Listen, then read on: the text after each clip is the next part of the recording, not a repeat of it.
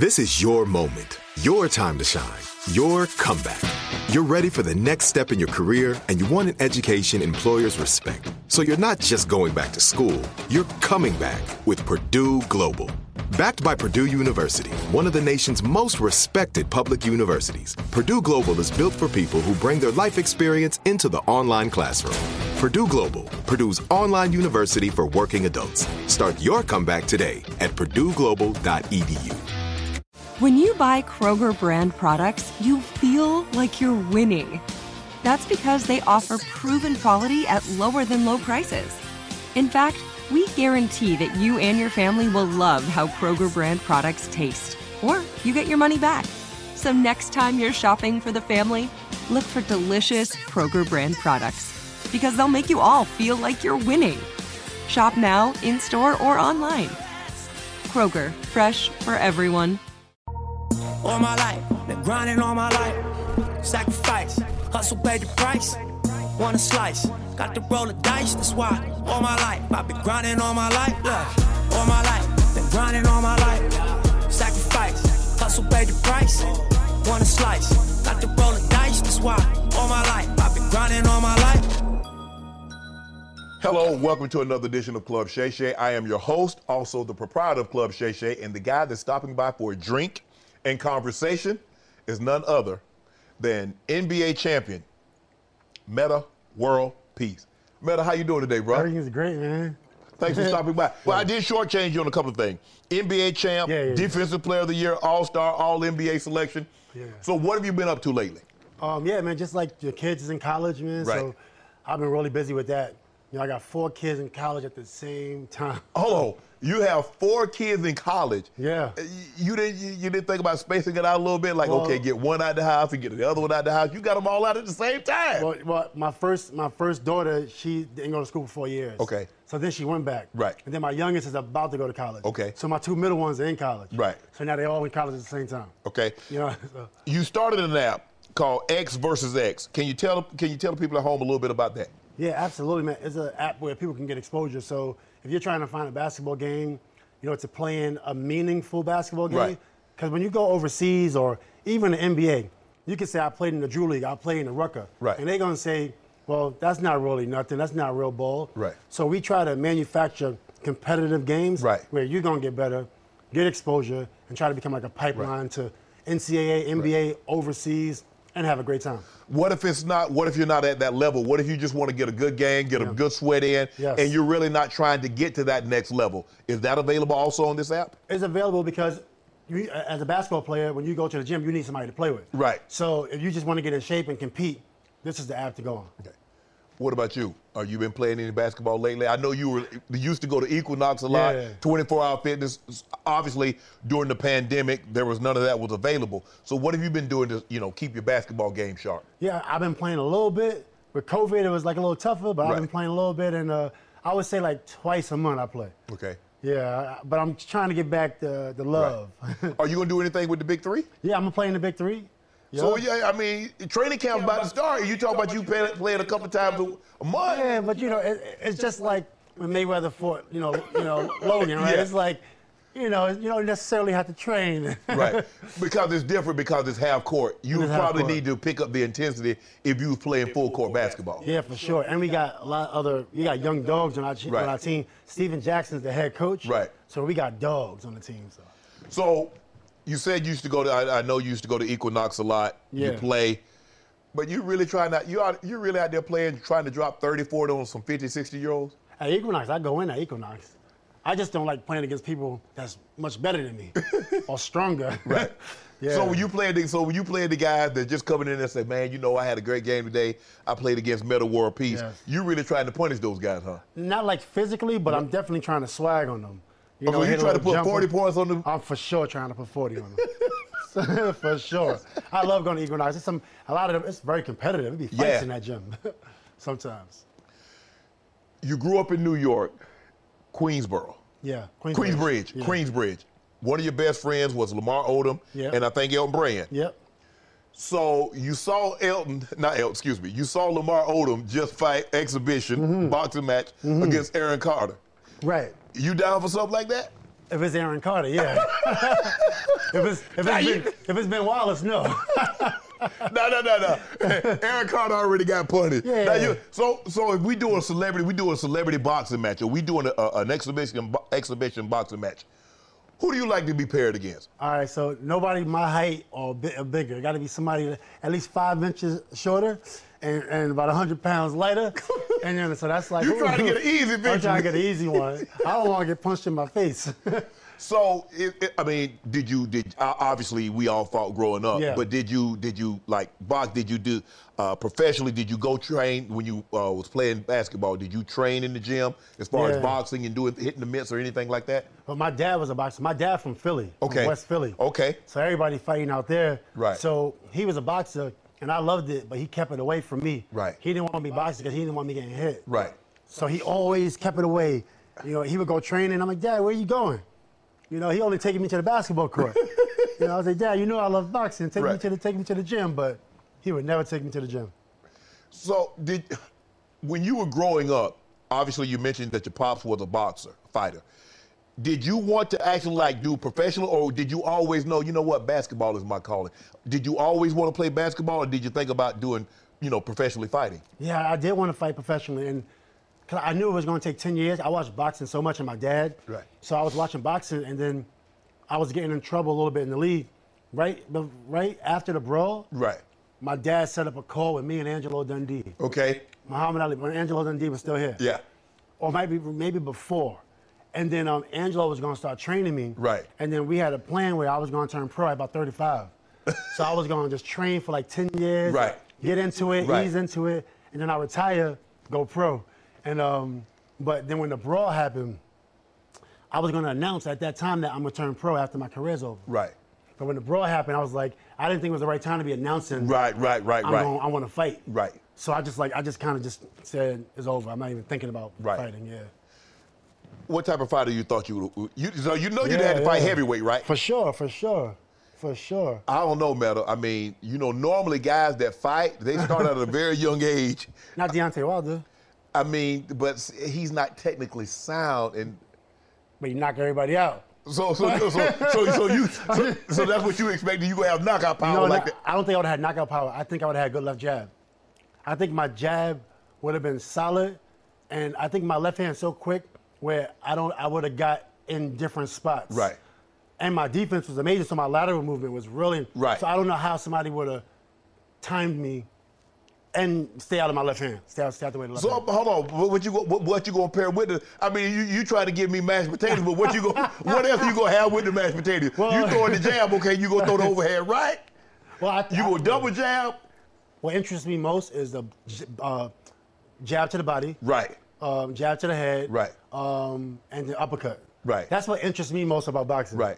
You know what I mean? Like sneaking uppercut. A lot of guys guard here. Right. And Canelo can break through it sometimes, right. but a lot of boxers can't break through here with an uppercut. Right. You know what I mean? But you see some boxers accomplish it. But you do not understand now, to throw the uppercut, you got to be in tight. You got to be, you got to be up in there. You got to be up in there. So they dig into the body, so you got to time it up just right.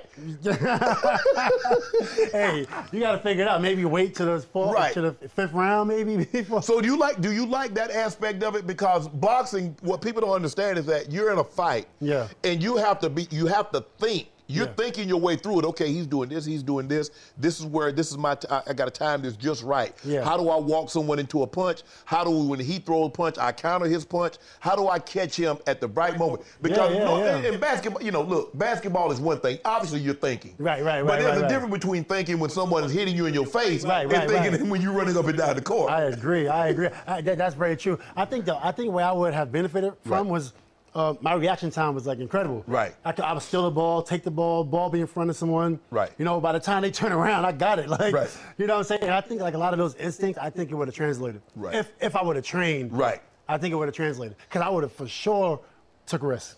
For sure. Well, to be an exciting fighter, you got to take risks. You got to take risks. Those are the guys that make the big money that people want to see. Yeah, because in order to knock someone out, you got to take risks. Yeah, I mean, I wanted to give my dad 2 fights. Like, that's one reason I wanted to train. Right. Because the 2 fights I wanted to give him, I didn't want it to be like an exhibition. I wanted it to be like 8 rounds. Right. And So you starting out at the gate because normally they start you off at like 4 rounds. Well, so you was going to start out the gate at 8? Well, if I train hard and I fight against someone who's like, not like Deontay Wilder. Right. You know, fight against somebody. You wanted a tomato can. You know, same level. Right. And just to give my dad 2 fights. Right. But then, like, when I got older, and I was actually still going to do it, but then I got a concussion in 2010. Right.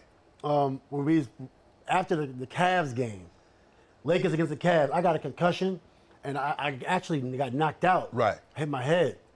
And I said, I'm not even thinking about boxing because it's not worth it. Right. Because I don't know what else would happen if I get hit. Right. So I just said, you know what, my boxing's over. So you're playing basketball. Okay, you say you got in trouble. What was causing you to get in trouble? Oh, man, like, you know, a lot of, well, it came from losing. That was the main thing. You were a sore loser, huh? Oh, my goodness. Were you I was a sore I was.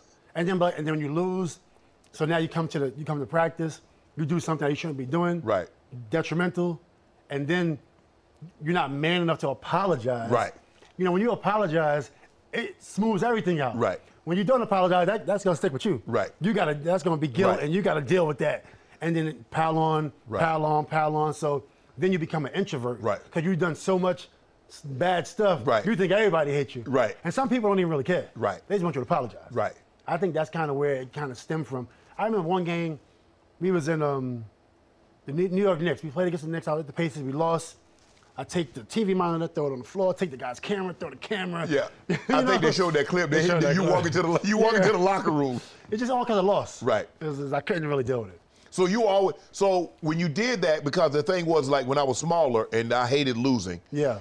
Me and my brother was playing. It was basically mainly us one-on-one. Is that my grandmother would always make me go back out and play. She would make me go get the ball because I would take the ball and throw it in the woods, or I kick the ball in the hall pen, and she'd make me go get it. So when you were going through this as a child, what did your parents say? As a child, see, my parents wasn't really at my games all the time. Right. My dad started going to my games about 13 years old. Okay. Even though he was the one who trained me. Right. So when I was getting in trouble, I remember one time I was 8 years and I was 10 years old. Okay. Playing at St. Joseph in Queens. Okay. The referee called a bad call. I pick up a chair, throw the chair at the ref. Right. I was 10, and the ref was a cop too, right? So insane. And then I remember one time at the Boston shootout, I thought I was the best player at Boston shootout. We won the championship. They give the MVP to somebody else. I take all the awards all off the table and just throw all them, break all the awards. Hold on. Whoa. Time out.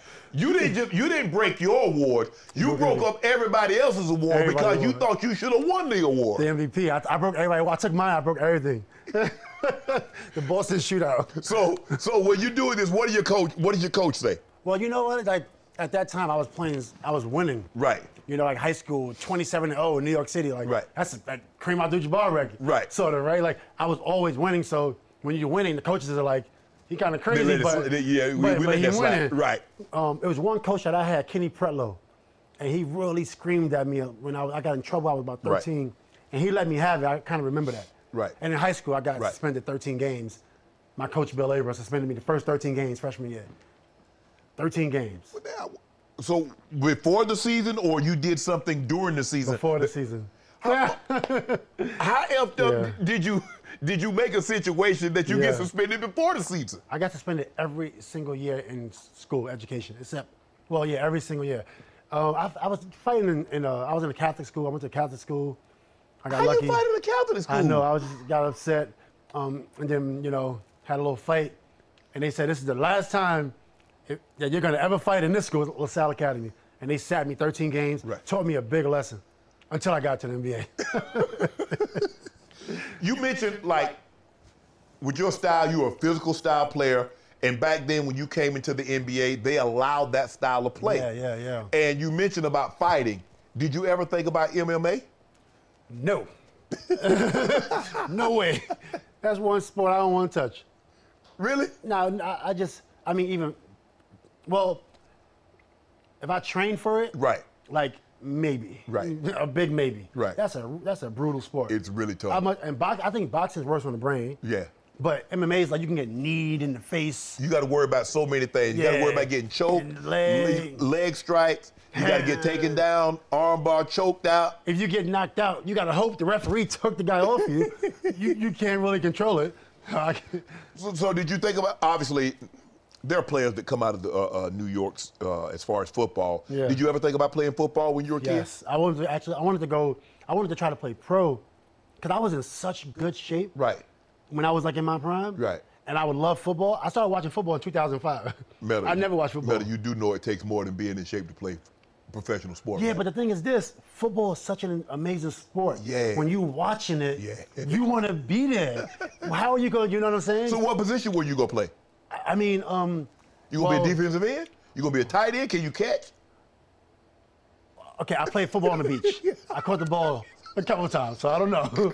And I was playing quarterback, so I don't know, man. I don't know. I definitely don't want to get hit.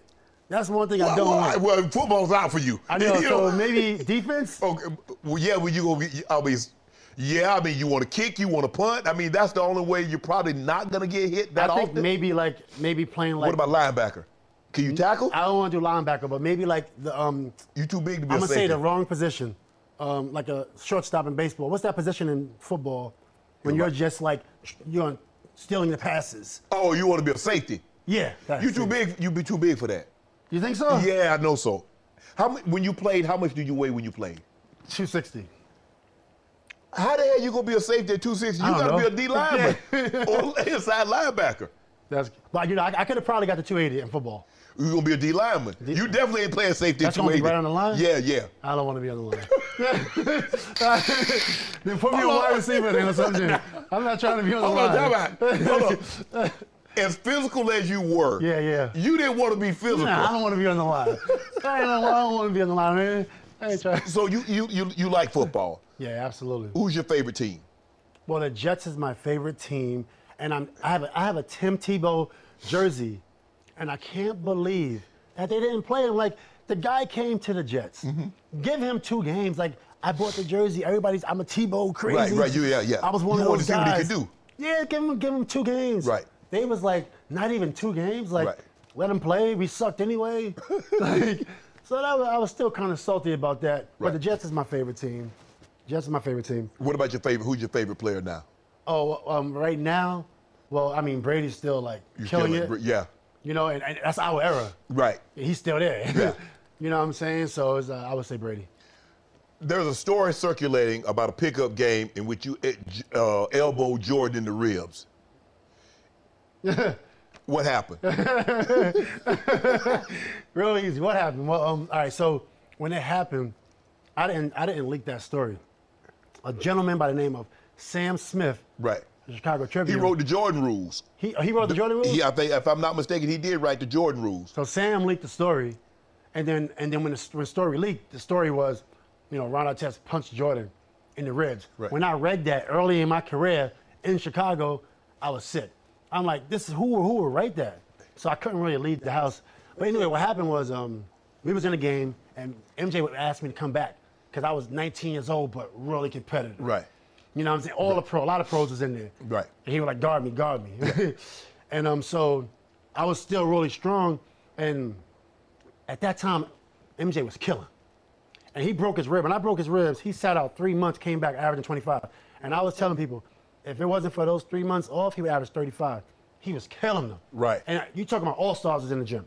Because that was the year after he retired, correct? That was 1 year after he retired. Right. And he was cooking. So when I was guarding MJ, I was just like, I can't let him get the ball. And even in my career, I deny everybody. Right. You know what I'm saying? And so MJ, he's so strong, he holds you. Right. So I'm like, I can't let him get the ball, so I'm get your arm out the fucking way.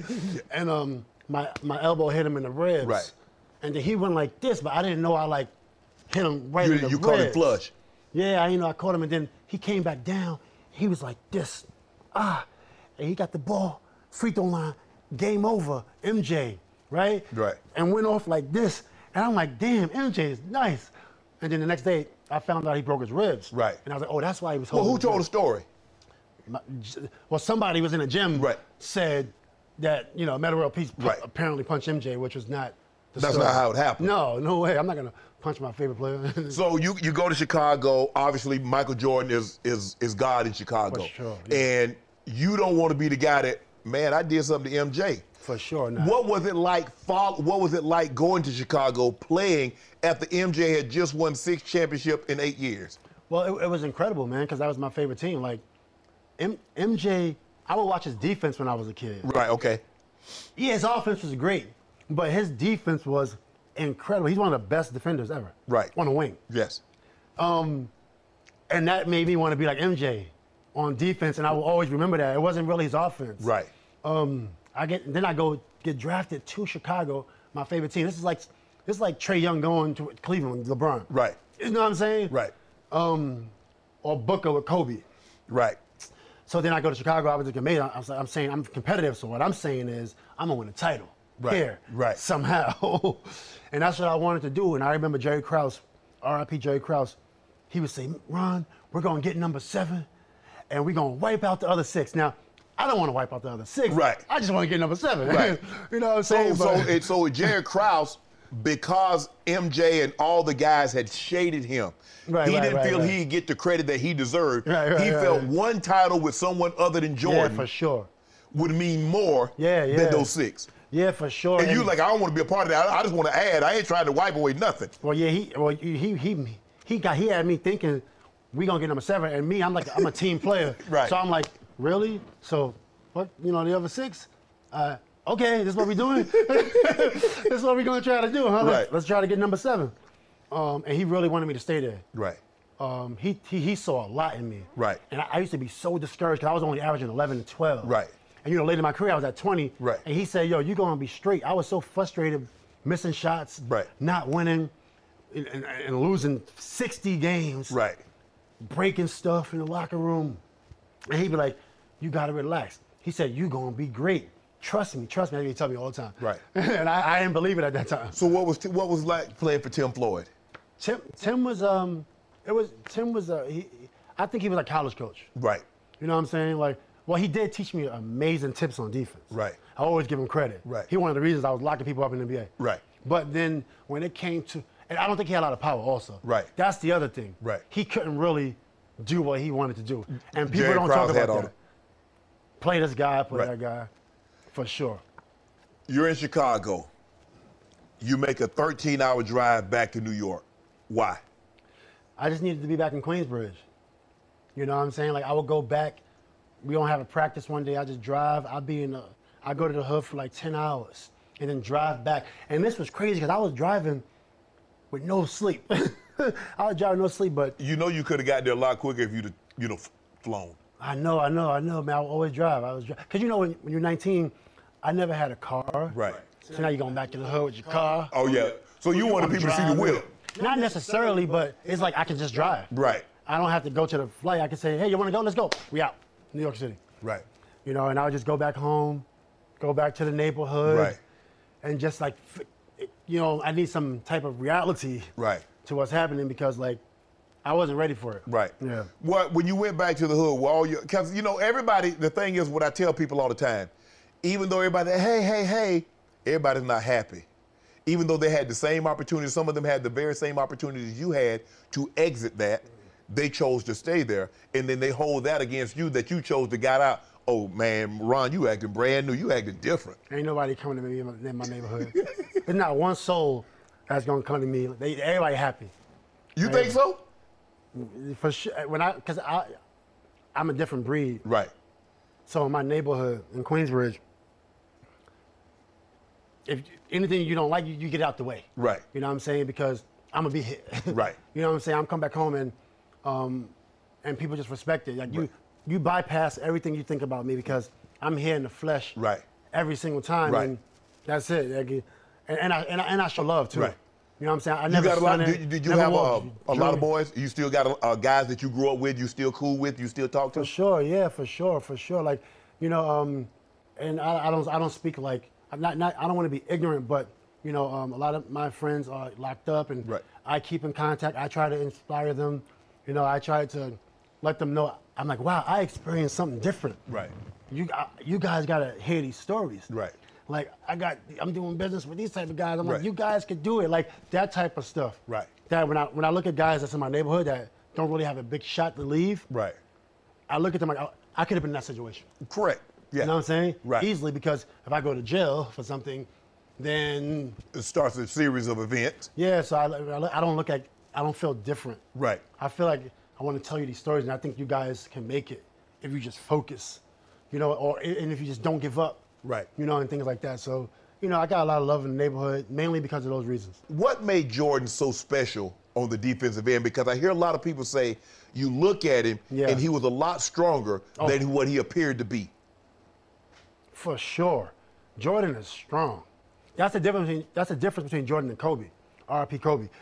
Jordan, he's almost as strong as like myself and LeBron. Right. Not quite. Right. But right there. Right. You know what I'm saying? And I'm sure like the guys that played against him would say the same thing. Right. Yeah. If you were guarding Mike in his prime, how would you defend him? For one, honestly, I think let's just compare it to the greats I played against. Okay. In their prime. Okay. You put Kobe. So Kobe. T-Mac. Yeah. LeBron. Yeah. You played KD. KD was, all right, so when I caught KD in 2010, he was just becoming really good. Right. And you talk about Coach Scott was running all these plays, and I wasn't getting hit with no screens. Right. You know what I'm saying? I'm weaving it out. Right. And all the plays for KD was run and get open. Right. I think you had Ibaka. Right. But I'm getting around all that. Right. And I don't think he was ready for that. Right. So his percentage was way down. Right. And I was happy I had a chance to get rid of him early, because there was no way I was going to beat him. You know what I mean? So 4 or 5 years later. Yeah, you know what I'm saying? So, but with LeBron first game against me, he had 25. Right. And that's when I was reigning defensive player of the year. Right. So I was like, wow, this is crazy. You know what I mean? But I did have some good games against LeBron. Right. So if I can compare it to LeBron or Kobe, Kobe might have gave me 40 once. Nobody ever scored 50 on me. I don't even think anybody ever scored 44. Only like maybe 4 times somebody got 40. Right. LeBron might have had 40. So if I compare that, I think Jordan was a little bit better maybe than those guys. Right. I think Jordan would have gave me 50 a couple times. Really? The reason I say that, because even in my prime, he had 40 against us. Right. You know what I'm saying? Right. When he was old. Right. He was old. Right. I was an amazing defender. Right. And Jordan had 40. Right. So I'm like, what the hell is going on? Right. So you hear a lot of people say, well, Mike would average 40, Mike would average 50. In today's game, with the rules the way they are, you played in both eras. How many points do you think Jordan would literally average per game? Today? Phew. More than James Harden. James Harden had a season he averaged 36. More than that. For sure. Really? For sure. And I was at the Jordan era. Yeah. I was in the LeBron, Kobe, Duncan, and I was at the tail end. Right. You know what I'm saying? Yeah. And I played with these guys. Right. I've seen all the three-point balls go Right. up. They can't. Jordan, no way. Jordan would average 50. You believe Jordan would average 50? If he wanted to. Right. Like James Harden wants to average 50. He just can't. Right. He got 38. Right. Amazing. Right. If Jordan wants to average 50, if he was playing this era, I think he averages 50. And this is no disrespect to any of the guys. Current players. That's killing, like Right. KD, Yeah, all those guys, yeah. not all the guys, Steph and LeBron and all those no guys, disrespect to those guys, AT&T connects an ode to podcasts. Connect the alarm. Change the podcast you stream. Connect the snooze. 10 more minutes to dream. Connect the shower.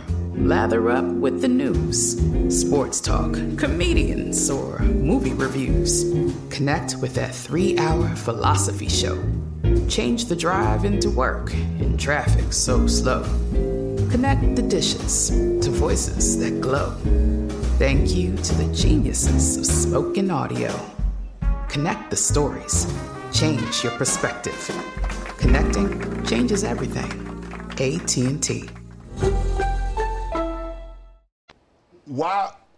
Why do you feel that? Because you feel he would have developed a three-point shot? Because it's hard to get to that 50 without having that three ball. You look at the guys you look at James Harden. James Harden was probably shooting 10 threes a game. You look at Steph. Steph was probably averaging 10, 12 threes a game. He's making 5. So in order to get to that 50 spot, it's hard for me to imagine someone can average 50 on just twos. Well, when you practice, it makes perfect. Right. Stephen Curry came up shooting threes. He changed the game for sure. Yes. For sure changed the game. But then you get James Harden. Right. James Harden didn't come into the league right. shooting like this. Right. Then he started to work on that step back. Jordan had a one dribble, full speed, one dribble right pull up. Yeah. what you see Kobe develop. Devin Booker now has that. Kevin Durant at 7 foot has that. Kawhi has that in their arsenal. So you believe Jordan could average 50? Jordan, if James Harden was an amazing player, right? If he could average 38, right? What about Cole? What about how many with Cole? Rest R.I.P. Cole. Yeah, R.I.P. Cole, absolutely. I think in this era, in his prime, the most he averaged was what, 30 something? Yeah, I think 33? Kobe had 35. 35. Yeah. In this era, give him an extra 5, give him 40. You give him, I mean, at his peak, I think you could say 40. Because I don't think James is better than Kobe. Okay. Am I right or no? Some people argue that. Yeah, some people argue that because of his ability to draw fouls. Is that James goes, not this year, but when he was in Houston, he was leading the league every year in free throw attempts, 11, 12 a ball game. But James is amazing getting to the basket and amazing at the three-point line. Right. Kobe was incredible all in there. Yeah. You know what I mean? Kobe don't make as many threes as James Harden. Right. So I'm saying, with that being said, but Kobe can shoot threes. Right. So in this era, you got to, in their prime, you got to say Kobe would average 40-something. Right. You know what I'm saying? Right. 41, 42. Right. The hand check, because a lot of guys, I hear the older guys says, that's the difference in today's game and the way we played. Yeah. Because they say Jordan could literally steer you where he wanted you to go with the hand check. Well, now that's not allowed anymore because everybody wants to see scoring. Right. So do you believe that some of the old guys, like you yourself, how do you stop a guy like Steph Curry? How do you stop a guy like Kevin Durant in today's game when you can't hand check? Well, it's all subjective because the referees don't call it all the time. Right. By the way, so the last game, Kevin Durant got fouled on that air ball. Okay. They was all on him. Right. And if we can't touch, why was the foul not called? And Kevin was so tired, he just left the floor. He was like, I'm going to sleep. Right. I keep playing in the playoffs. Right. But I think for me personally, I would have been amazing in this era because I came at the era when they took that out. Right. And they had this, you can do this. Okay, the elbow. You can ride them with that. And then the next year they took it out and said they got to be here. Right. They got to be attached. Right. And then the next year they took it out. Right. You know what I mean? And I was thriving in that era. So I would have been fine in this era, for sure. Do you like today's game or do you like the era in which you played? Oh man. I like grinding. I grew up watching the Pistons. Oh yeah, okay. And the Knicks. Yes. So like how Curry grew up, or how some new player grew up watching Curry, or like Trae Young, I grew up watching the grind. Right. The Knicks, throwing. the bad boy Pistons, the Miami Heat. So that's our mindset. Right. Our mindset is like, okay, we're going to go to the league, and if Bill Laimbeer is still in the league, when I get there, I got to watch out.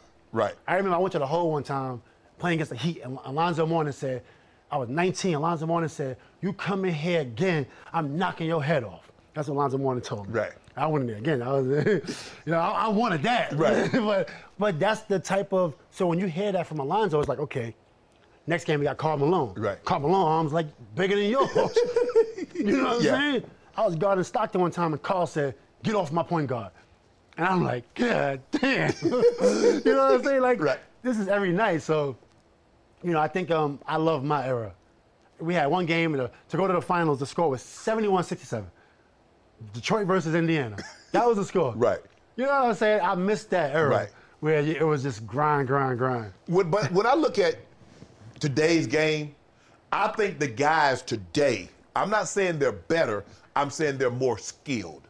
The way they can shoot the ball. Oh. I don't think we've ever seen anything like this. We haven't. It's because, you evolve and adapt. Right. Like humans adapt. Right. I heard we want caveman. We got now we walking. Right. And I think the mind is so powerful. Right. As we can see, the mind is so powerful. Because it's the same person. Right. Same size rim, same height. But now we got this guy, Stephen Curry, hitting 11 threes. Right. And this is incredible to me. From 35. From 35. Trae Young is just doing it. Yeah. And Damian Lillard is doing that. Right. And now all these guys are doing it. Because back then, the only time you shot a logo three, the shot clock was running out or was in the quarter to the end of the half. But you ain't pulling that shot with 12 seconds left on the shot clock. If you shot a logo three and you wasn't Reggie Miller, the coach is going to chew you out. If I would have came down, and I was a man on my teams, a lot of my teams, if I came down and shot 5 feet from behind the three, Rick Alderman, Phil Jackson, Rick Carlisle, Isaiah Thomas. What are you doing here, alien? Yeah. And now it's like these guys are just coming down and just. It's expected for them to shoot like that. Yeah, it's expected. Yeah.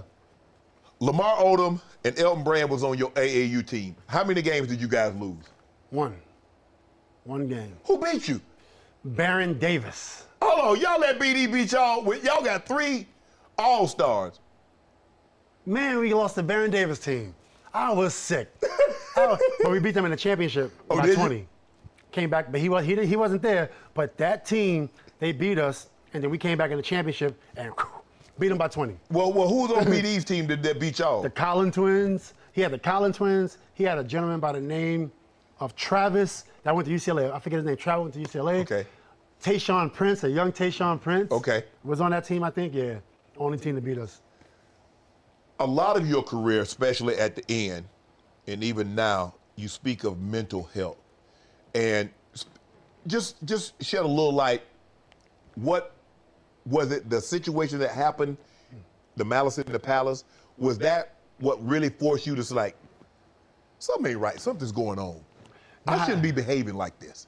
It was actually before that. Okay. The Malice in the Palace was that was the culmination. But that was like that was a cakewalk. Right. Because like from me personally, what I was going through, because the Malice in the Palace was more of someone who hit me. Right.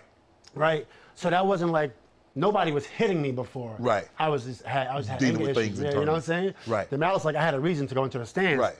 And me and John Green, it's cool now. The guy who hit me. Right. With the cup. Right. You know, but when I laid on that table, I was doing therapy sessions like every day. Right. So anytime I was getting an issue, like when I fouled Ben and he pushed me, the first thing I did, they don't show this. First thing I did was like this, apologizing. Right. My bad, Ben. But Ben was so mad, he just pushed me. I didn't get a chance to be like, my bad. You know what I mean? Right. Yeah. You know what I mean? Right. So I was like this, and it's clear as day in the camera. And then when he pushed me, normally I would go back. I mean, if I'm not afraid of Alonzo Mourning, I'm not afraid of Ben Wild. Right. And I'm heavier than Ben. Right. Ben 240. I'm 260. Right. You know what I'm saying? So, but then I went to the table because I was trying to practice relax. Right. You got to think about this. The year before that, we was in the conference finals. Right. Conference finals to go to the championship. Best team in the league, 61 wins. I elbow Richard Hamilton in the face. Game is tied, 67-67. Right? I elbow him, they call flagrant. Rip hit 2 free throws, 69-67. They score 71-67 in the finals. And I'm like, yo, this can't be happening anymore. Right. You see what I'm saying? Right. I want to win a title. Right. So I wasn't prepared for somebody to throw. But everything else I was prepared for. Right. Like, Ben hit me, I got hit, cool, I'm gonna chill. I'm gonna go ahead and chill until it's over. But the crazy thing was, it was like 5 minutes, like, goddamn. Right. So I don't really count that, but everything else before that, I for sure knew I needed to fix myself, and I was. Was this something that happened in childhood that you needed to address, that you didn't address, and it was just gradually building and building and building, and then when you laid on the table and somebody threw something, that was the crescendo? For that incident, it was. Right. For that incident, it was. But before that, there were a lot of things that happened in childhood. Right. You know, from parents going wild in the household. Right. Both parents, I love my parents. Wow. Did you ever go to your parents and talk to them about some of the things you were dealing with and some of the things that were impacting you? That was a part of the roadmap for my therapy session. Okay. So those sessions happened 2 years later. Okay. We was taking it slow. Right. But I did therapy sessions with my parents. I might have did some with my siblings, a couple of my siblings. Right. Yeah. Are you the oldest? I'm the middle. You're the middle. 10 of us. Right. Yeah. 10? 10, and I got 44 nieces and nephews, and maybe 8 or 10 great nieces and nephews. Wow. It's a big. You got a big family. Big family. So you going through your therapy sessions, you're going through everything, and you're like, okay, I'm in a good place right now, because you say you was doing this every day. So you felt you were in a good place until that water landed on you. I didn't feel I was in a good place. I felt I was getting there. You was getting there. So just imagine you practicing football, and after every practice, you go to a room and do therapy. Right.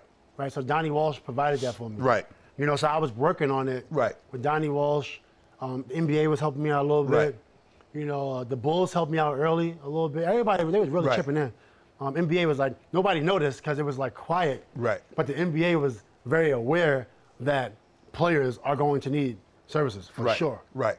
Yeah. So you even thanked your therapist after you won the championship. Yeah, for sure. So Kobe passed you the ball. It's game 7. I think you're up like 1 or 2 points. We up 3. We're up 3. Kobe passed you the ball. Okay, Kobe's like, okay, give it back. I gave it to you. I lost my dribble. Now give it back. What's going through your mind? Let me tell you something about Kobe. Me and Kobe very similar. He's way greater, but when you talk about stubborn and Right.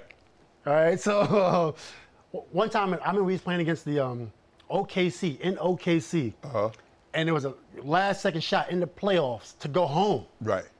And Steve Blake set a screen on Kobe. Steve went to the corner. Kobe had somebody else that gave it to Steve. His impulse. Hit the shot, Steve. Steve tried to airball. Kobe about to choke me. I said, hey, he's wide open. What do you want me to do? You know what I'm saying? And he just kept walking. Right. If it was anybody else, he probably would have been, Yeah. RIP my brother Kobe. But he know I put a lot of work in. Right. Kobe in the gym early, I'm in the gym late. Right. And that moment, just before that, I was averaging 25. I was killing him the year before that. Right. You know what I'm saying? Right. So he trusted me.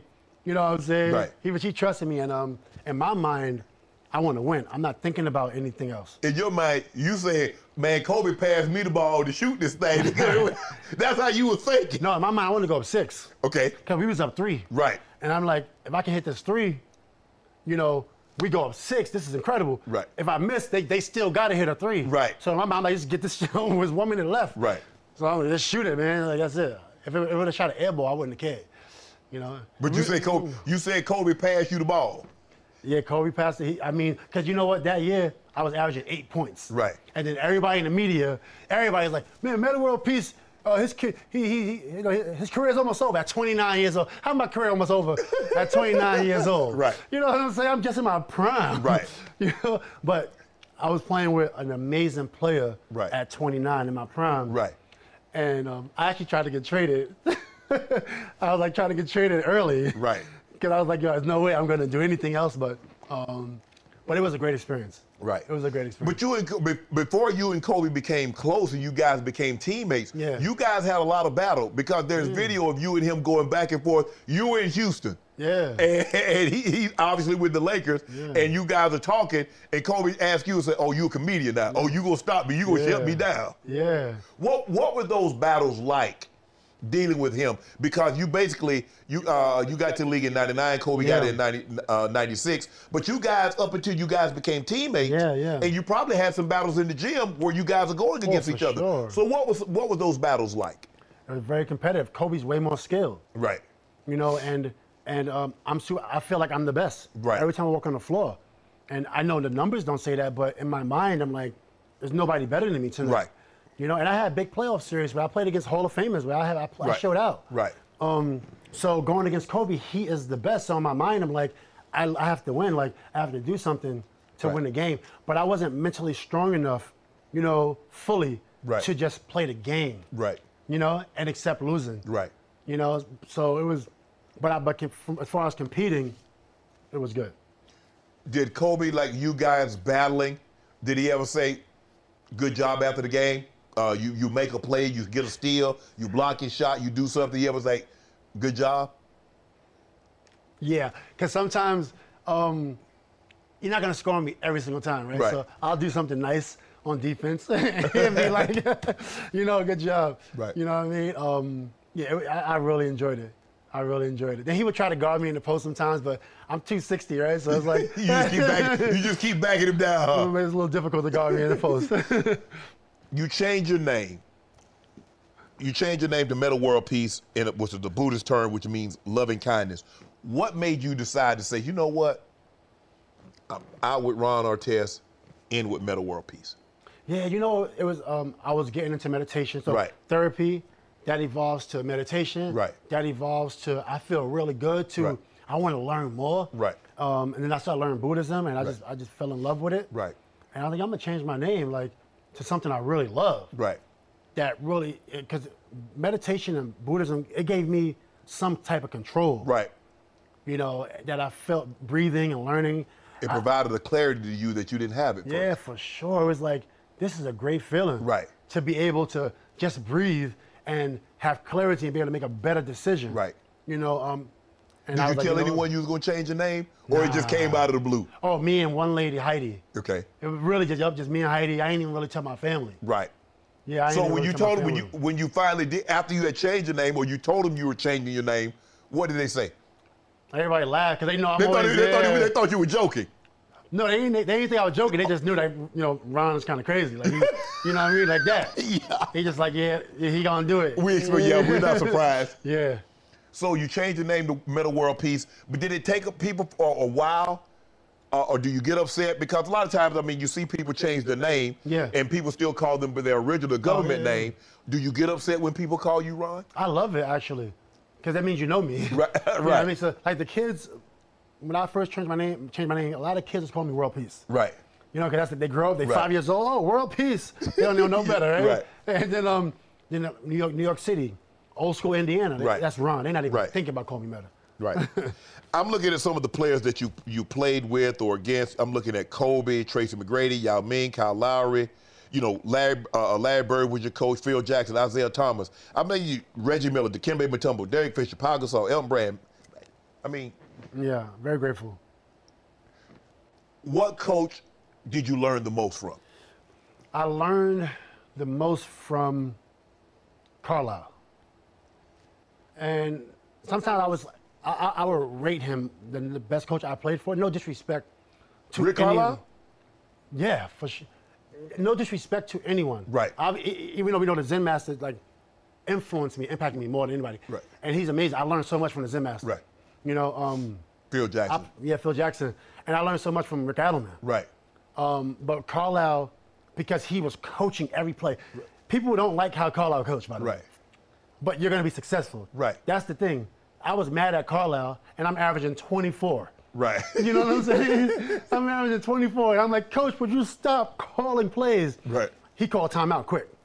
Like, once something wrong, so that type of stuff is annoying, but he taught you how to coach the game. I would pay attention to everything that he was teaching, and that's how I was able to be on the floor and able to, he trusted me. And What type of coach was Larry Bird? Because we know what type of player that he was. Yeah, yeah. What type of coach was he? Larry, I wasn't there when he coached. He was the general manager. General manager, but he did come down every day. Cause I told him, I said, Larry, I want to get so much better. Right. And Larry would come down to the gym every single day and talk to me about my game. Right. And that's also when my average went up. Right. Cause I was like, Larry, I watched tape, and I was watching tape on Larry before I come back to practice. Right. And I was there every day. Right. Sometimes by myself in the gym. Right. Actually, young James Jones was in the gym. Okay. I was kicking his butt in that gym. Every day I kicking James Jones' butt. Right. And made him tough. But Larry would be there working on me on my elbow. He got my elbow in. Right. Chuck Person got my elbow up. And I'm rifleman. working with both these guys. Right. And sometimes Chuck Person would be like, that's great, but I'm here with you every day. Larry just sitting down. So Chuck was like, listen to me, because, I'll be changing up. I say, I'm listening to Larry, too. I'm putting both of y'all up here. Right. And then my shot was just like, bang, bang. And I was like, man, this is the first time ever in my life I had a jumper. Right. It was just crazy. What was it like playing with Reggie Miller? Reggie was like, he reminded me of Kobe. Right. Because Derek Fisher was the voice. Right. And Reggie was like show by example. Right. Reggie getting to the gym at 3 p.m. before a game, which is crazy to me. He's there every day first shooting, before practice. Before shoot-arounds, he's there. Shooting after practice, shooting after shoot-arounds. Yeah, like really I learned a lot under Reggie. It seems so. When you go play with, and you figure you're like, man, I'm a good player. I'm an all-star. I won Defensive Player of the Year, and then you go, and you are teammates with other great players, historically great players. Yeah. You look at a Reggie Miller who had the record currently has the record. Well, had the record for the most three-pointers, and you play with Kobe, and you see the work they put in. Yeah. What are you thinking? Do you think like, damn, I thought I was working hard, but I ain't working like that. Well, not really. I don't know many people that work harder than me. Really? For sure. Right. Yeah. And it wasn't just working on the game, it was working on your defense. Right. The cardio. Like when I was guarding guys, it was mostly cardio. Right. I was just outlasting guys. Right. You know what I'm saying? So. But you know, Kobe had defense too. Now Kobe had some D now. Kobe was probably one of the only guys that I've seen work as hard as me. When I seen Kobe work, I was kicking myself in the head. I'm saying I'm like, you let this guy outwork you? That's how. Right. I'm like, this guy worked extreme hard. This is crazy. Right. He's up at 5:30 in the morning in the gym. And I'm like, this is why you're not a champion. Right. This is why you're not a champion. Get in the gym at 5:30. Right. But you had some, you were a great defensive player, but you had some antics also. Yeah. I mean, you pulled Paul Pierce's pants down. Yeah, for sure. What are some of the other things that you did that you didn't get caught? Well, oh yeah, a lot. Oh man. So like after somebody would shoot, Right. get him on the elbow. Right. I don't know how the ref missed it. Players be like, he hit me on the elbow, hit me on the elbow. I don't know what you're talking about, but I don't know how they missed it, but I'll get him on the elbow. And then after that, it was just like outworking them. I just figured if I'm physical against you, Right. all game, you'll be dead tired at the end. Right. And I've seen so So many you tried to people wear people down. wear their ass down, probably like wear them down. And I did that. That was my game plan. And sometimes like if you worked really hard against Right. me, you was gonna run out of energy, depending on who you was. Right. LeBron James not running out of energy. Who was your favorite player in the NBA growing up? My first favorite player was B.J. Armstrong. Okay. Why B.J. Armstrong? But that's the first game I saw. First game I ever saw, Chicago Pistons. B.J. Armstrong hit a corner three. Right. And I was like, oh, this is really Right. cool. Yeah. But then Dennis Rodman, Right. Is that why you wore 91? for sure. I was trying to wear every single one of my favorite Bulls players' numbers. Right. And when I was doing it, I was going to be in Indiana for the rest of my career. That was Right. like what's going to happen. So I was going to have about 10 numbers, right? I was going to have about 10 numbers. So I changed to MJ, 23. Right. And I play against MJ in his number. Right. I play against him in the shoes. I get Defensive Player of the Year, third team All NBA, All-Star in my favorite player's number. Right. Like it was just crazy. Then I said, cool. Now I'm going to Rodman. I get number one in Rodman, 91 in Rodman. Right. I'm averaging a lot of points, and I'm playing just how my favorite. Not on the offensive end, he wasn't averaging 20. Right. But Rodman's effort was incredible. Yes. So then 91, and then next year was going to be Pippen. And then boom, after that, it was just like, my career is pretty much over. After that 91, in Indiana, I was like, I just said whatever. There's going to be Pippen, then Kukoc, Right. and then I was going to go down. You were on the team when the Lakers were trying to trade, or they thought they had a trade for Chris Paul. Yeah. Do you believe you guys would have won more championships had you gotten Chris Paul? For sure. Chris Paul's amazing. You know what I'm saying? But I was at the LA Clipper gym with Chris. So I said, I can't wait to see you tomorrow. Right. This is what So you thought it was a happening. done deal? Yeah, we conversating about this. Hey, let's go, let's Right. get this ring. And then, boom, he's not there. And then I'm like, then I see him in the gym again. I'm like, Chris, what the? I guess I got to kick your ass now. Right. But no, Chris is incredible. He probably would have won a title, for sure. You believe you guys won a title? Yeah, he was hungry, and he was on a well-seasoned team. Right. Bunch of vets. Right. Everybody IQ up here. Adding his IQ. You look at some of the guys that the Lakers have had: Julius Randle, Jordan Clarkson, Brandon Ingram. Yeah. Did you think they possessed what they've shown since they've been outside of LA? Yeah, I was in the gym with them every day for the last 2 years, practicing. Lou Williams and those guys, and I would play D'Angelo Russell one-on-one a lot. Mm-hmm. Talented kid. Right. You could tell he was still 19. His body was like a baby body. He knocked needed, but you could tell he was a killer. Right. I'm like, this kid is tough and just so confident. Right. He's going to be a champion, I believe. And then Brandon, I played against Brandon Ingram one-on-one a lot. And Brandon wanted to smoke. Brandon, 179 pounds. I'm older, but I'm 260. Right. And I'm hitting him in the post, hitting him when he going to the basket. And you see how he play. Right. I'm like, this kid go through all the contact. He wants the contact. Right. And I'm like, I don't know if I've ever seen that before. Right. Corey Brewer might be similar. Right. Slim frame and not afraid. I've never seen nobody 180 pounds just not afraid. Right. And then Julius Randle, we played a lot. I probably worked the most with Julius. Right. I remember he just always moving so fast. You know what I mean? So working on his footwork, things like that. But he got a body like yours. Julius is strong. Yeah. Julius is big and strong, and he couldn't really go right all the time. Right. moving fast, and then Jordan was like, I didn't know what was going to happen to Jordan because all the focus was on the other guys. Right. It wasn't on Jordan. Right. And Jordan's playing amazing. What do you think the Lakers need to add to win another championship? Nothing. No injuries. I love our team, and I'll tell you why. I know we had issues with Schroeder, Dennis. I know we had issues with Kuzma. That's easy. That's fixable. I was at the game, and basically, yeah, they need to that's feasible. Stop worrying so much. Yeah, just play the damn game. Don't stop worrying about so much. But when you look at Kuz, I believe Kuz with the Lakers have hit his ceiling. Oh, I agree. He hit his ceiling with his talent. Yes. He could get better, but I know what you're saying. Yeah. But he didn't play to his potential. Right. Which would have helped the Lakers go over the top. But what's his potential? I think we're over-evaluating him because somehow we think he has Brandon Ingram potential or he has Julius Randle, and I don't see that. I don't believe that. Right. I think he's a great player, but sometimes fans and media, right? Everybody's amazing. Right. Yes. Yes. He's amazing. I'm like, right. This guy is not Larry Bird. No. But I believe he could have played better. Right. I think mentally, you got to bring your best mentally, and mentally is confidence. Right. If you're not bringing confidence, then you don't really want to win. Right. So I feel like that's fixable. That's easy fix. So with the Lakers, it's like, just no injuries. Right. Yeah, we'll be good.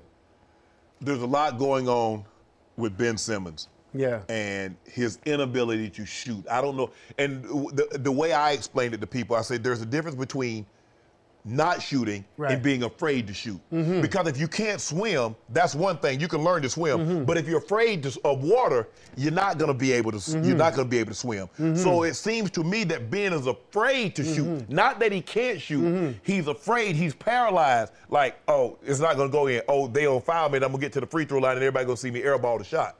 Because I think what happened in the playoffs, that's what you saw. Yeah, and then you can't have a guy who's the second most important player on your team, 6'11", become unplayable down the stretch. Yeah. It was like sad. It really was. It was sad. And then I was looking at all the comments. I was like, this is sad. And fixable, easily fixable. But you keep saying, people keep saying it's easy fixable. But he hasn't fixed it in 5 years. Well, I don't know. I'm looking at it from a different perspective. Right. Because, I do want to be a head coach one day. Right. And I've coached so many different people, and you want to win with what you have. So when you're looking at these players on all these different teams, and when you're looking at Ben, right, I'm looking at it as he got butterflies. You probably got butterflies before you play. I got butterflies every game. Right. I'm not going to tell you I'm nervous, but it was plenty of times I was nervous. Right. But you learn to live with it. Right. Right? Like, you run in, the ball's coming, you got to catch it. You don't want to miss it. Right. You don't know if you're going to catch it and get a touchdown. Right. What's going through your mind at that point? And I think, he has to learn to live with butterflies. Literally, game 7 in finals, in the playoffs, in general, right. I'm seeing my therapist. Right. Why? Because I didn't feel I was strong enough. Right. I'm going to admit to that. But I want to win. I want to win by any means necessary. Right. If that means I got to go see my therapist, I'm doing that. Right. And that's why I thank my therapist. You know what I'm saying? Because game 7, rather than being nervous to shoot, I'm like, we worked on some things. Let's go. Yeah. I'm not worried. This is my opportunity. Yeah, it's fixable. So you believe it's fixable? Yeah, because of what I've been through. Yeah. Does he believe it's fixable? Because it doesn't matter what we believe. That the biggest thing, people can say, all he can do this and that, and do this and that. What does the individual believe? At this point right now, I gotta say he don't believe in himself right now. Okay. It looks like he don't believe in himself, and that's really crazy. It's like those Instagram models, whatever, and they be like, I gotta put more makeup on because I don't know if I look good. I'm like, you look great. What the hell? Right. Like, Ben, you're great. Ben, you are incredible. Right.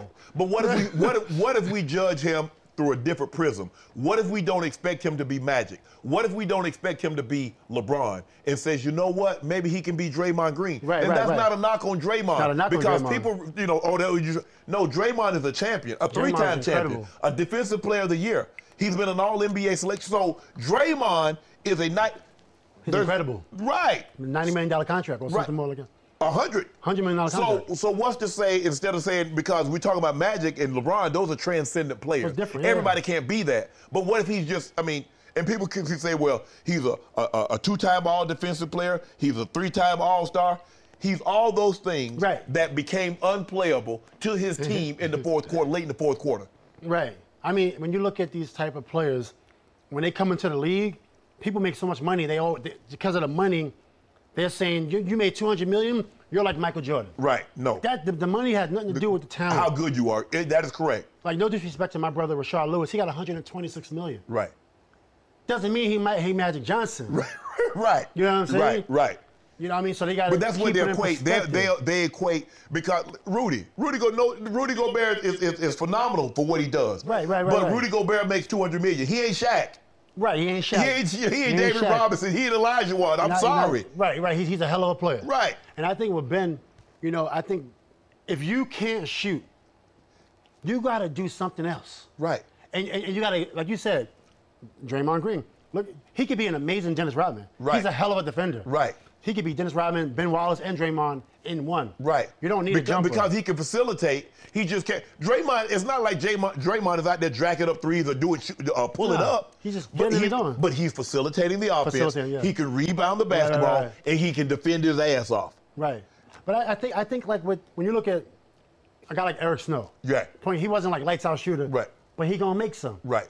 Ben just gotta shoot. Like you know why you have to shoot? Because if you don't take a good shot, if you don't take a good shot, it's 5-on-4, and you're not putting your offense, your teammates in a position to get the offensive rebound. Right. And when I played with Phil Jackson, and Kobe take all the shots, then Powell gonna take some shots, I was always out of rhythm, so I wouldn't shoot. Right. Because I'm out of rhythm. Right. But then Brian Shaw would say, yo, you gotta take a shot, because it's in rhythm. So Ben, he has to take those in rhythm shots. Even if you shoot air ball, you must take them. I checked his numbers. They played 11 playoff games. He took one shot outside of the paint, and that was the end of the quarter. Metta, how? I'm not upset at that. What I'm really upset about, if anything, with Ben, when he did have a layup. Yes. And I'm not upset because he didn't. Well, if I was his teammate, I would have been, you got to shoot that. But I'm more upset because you got to break through whatever you're going through mentally and work on it. Right. Like, don't be listening to everybody else. Right. Blowing smoke up your ass. Every athlete been through it, where they had to seek therapy. Right. Sports therapy. Right. Sports therapy, the most amazing thing ever. That's why they have it. Right. You know what I mean? And he should really seek it. It's not that he's psycho or that he got, he's crazy. It's that sports therapy is normal, and he should really consider it. If I could bring a 26-year-old Metta World Peace back right now, says, okay, 26-year-old, and you can go play for any team, who you going to play for? Oh, no disrespect to anybody. I'm competitive. Right. At 26, right. I don't want to play with no all-star. Well, you're not going to win no championship, right? I'm going to championship. How you going to win a championship? Every team I played for in the playoffs, every team that I played went to the championship. You're not beating Brooklyn if they're healthy. You're not beating Golden State if they're healthy. You're not beating the Lakers if they're healthy. You're not going solo. I understand you, Michael Jackson, but they got the Beatles over there. In my mind, they got the Eagles over there. I know that.